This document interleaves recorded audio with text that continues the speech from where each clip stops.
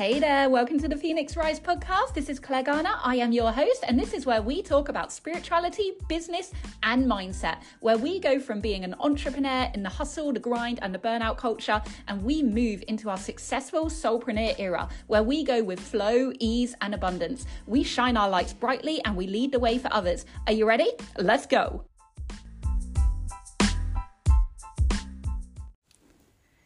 Hey, how is everyone? It's Claire here. I am your host for today. Welcome. So I want to talk to you today about confidence. So as usual, I was just going about my daily life. I just made an Instagram post actually about confidence, and I just felt actually this is such a big topic that I think it deserves a podcast and it deserves us to delve into it a little bit more. So just to give you a kind of insight, my post, all it said was, confidence is just having the courage to try, regardless of the outcome. So that's what sparked it all, okay? So confidence is just having the courage to try, regardless of the outcome. And this is what I want us to explore. So for anyone who follows Mel Robbins, you may have heard this before. She's a big inspiration of mine, and she has this theory that I absolutely love, that confidence is not a feeling, it's an action. So if you're waiting to feel confident to do something, to change something, to step into something new, it's never going to happen. It's never going to happen because confidence is taking the action. The confidence comes from taking the scary action because it's something new. And then what happens is in neuroscience, there's this thing called the confidence competence circuit, which basically means the more times that you take the action to do something new, you build up a level of competence, yeah? So you try, you fail, you try, you learn, you try, you make mistakes, you try until you get to a point where you've tried so many times that you now feel competent in doing it. And competence is what makes us feel, okay, I can do that. It's not actually confidence, it's competence. Confidence comes from taking the action when we don't have the competence. Confidence comes from stepping outside of our comfort zone, from putting ourselves out there, knowing that we might fail, knowing that we might mess up, knowing that something might go wrong, that we're not going to be perfect straight away. That is confidence, doing it anyway. And it's the amount of times that you do that you feel more comfortable because you're feeling more competent in it. So if you're one of those people that is waiting for that moment, you're waiting to feel confident enough to change your business, to do something new, to step outside of your comfort zone, your current level of familiarity, that moment is never going to come, and you have to take the action anyway. You have to take that action knowing that it's going to be uncomfortable, knowing that you're probably not going to be perfect. You're probably going to mess up. You're probably going to make mistakes. Prime example. I started this podcast not that long ago, maybe, a couple of weeks ago. Every podcast that I make, at the moment, I feel like, okay, I could have improved there, but I learn every time and I do it anyway. I do it anyway because I have to do it to gain more competence. And the more times that you do it, then you find your flow. Then you find a sense of ease. Then you find a sense of familiarity. And that's what makes us feel better. Ultimately, that's what makes us feel like, okay, I can do this now. I no longer have the anxiety, I no longer have the fear, I no longer have the imposter syndrome around doing this because it's familiar. It's something that I know how to do. It's something that I know my tools. I know, my kind of strategy of how I do this. I don't need to work myself up. I've done this a million times before. I am competent. So it's not that we feel confident. It's that we feel competent. This is the difference. And it's really, really interesting the more you kind of learn about the neuroscience of it. But yeah, I think it's really important to just remind yourself that that moment is never going to come on its own. You have to put yourself in those situations in order for it to become familiar, in order for it to become comfortable. All change is uncomfortable at first, no matter what it is. No matter what it is, it's always uncomfortable. So you have to just do it anyway, do it scared. Because that's the only way that those changes can become your norm. And if you're one of these people that wants big change in your life, then you just have to know that taking those steps, taking those incremental steps every day, a little step at a time, until one day you wake up and you're like, oh God, my life's so different to what it was a year ago. But you just done it incrementally. So it's not like, you wake up one morning and your whole life has changed. I mean, you might get that feeling, but actually it hasn't just changed overnight. It's just been incremental changes each and every day. And to the point that you've become someone else, the person that you desired to become, your future self, your highest self, your most aligned self. And your life looks so vastly different to what it was a year ago. But because you did it gradually, because you did it incrementally, because you took your time, you didn't self-sabotage, you didn't hold yourself back. Your fear center, your amygdala brain didn't try and stop you because it was so incremental that it didn't really notice. So I kind of went on a bit of a tangent there, but I think it all ties in. Let me take you on a journey. Okay, so 10 years ago, roughly, showing my age now, I created what I thought was my dream. Became an entrepreneur, started my own business. It was the first business idea. I had business ideas constantly throughout my kind of life, really, okay, even when I was a kid. So it was the first business idea that I had that I actually felt was realistic. It was something that I could do. It was something that I could do with no startup funds because I didn't have any. It was something that I could scale because I always wanted a scalable business. And it was something that I could feel successful in. Air hyphens there, air quotes. Because at the time, that was what I thought I wanted, yeah? I thought I wanted to be, air quotes, a successful entrepreneur. That's all I knew. That's all I knew. Didn't have a clue what I actually wanted to do. I would watch, what was it called? The Apprentice. Every week I'd be like, I should just, go on that. I should just, submit an application and go on that. And I had people around me that would tell me, you'd be great on that, go on there. But it was my fear of rejection, my fear of judgment, my fear of not being good enough, my fear of not even knowing what business I would, present, because you had to have like a business plan, didn't you? And I was like, I haven't even got a business plan. I don't even know what I want to do. I just know that I want to be like him. So I started this business. And no matter how successful that business became, so no matter how much money it made, no matter how many awards it received, no matter how many prestigious clients it got, it never fulfilled the air quotes success that I thought I desired. It was still unfulfilling.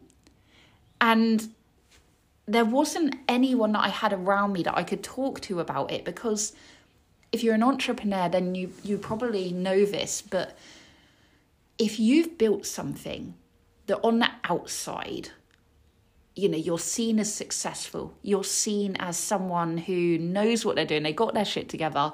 They've got a life that a lot of people want. If you then turn around and say, you know what, I'm not really feeling this. I think I want to do something else. There's a big fear of judgment. There's a big fear about what people will think of you if you said that. My fear was I'll be seen as greedy.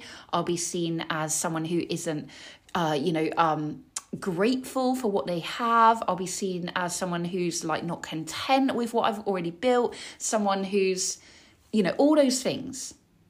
So I had no one that I could really talk to about these feelings, but I knew that there was something missing. I knew that this was not fulfilling me on a soul level, but I still didn't know what else to do. And so it was only through my own journey of having coaching that I really began to realise my soul's purpose, and I began to realise my superpowers and my natural born gifts and what I was put here to do. But working with a coach enabled me to be brave enough to take the actions, to take the steps, to kind of have that confidence to do what is required, to step outside of my comfort zone, to do it regardless, in order to achieve the life that I want to achieve, to live the life that I want to live, to have the business that I want to have, to run, to grow, So again, confidence is coming from those actions, but sometimes it can be very hard to do that without support around you, without, your support network, without a coach, without mentors, without a really good group around you. It can be really, really hard. So if you can, make sure that you are around the kind of people that you aspire to be, the kind of people who you can talk to about this kind of stuff, who you can say, hey, you know what, this is not filling me up on a soul level. I'm going to change. I'm going to change my life. I'm going to change my business. I'm going to have the confidence to take those steps, to take those actions and change, because I don't have to stay in a box. I don't have to stay as the perception that other people have of me or of my life. It's your life, and at any millisecond, you can decide to change who you are. I could just give you so many examples. I used to have this thing about, it sounds really silly, but I never really drank water, right? I only ever drank tea.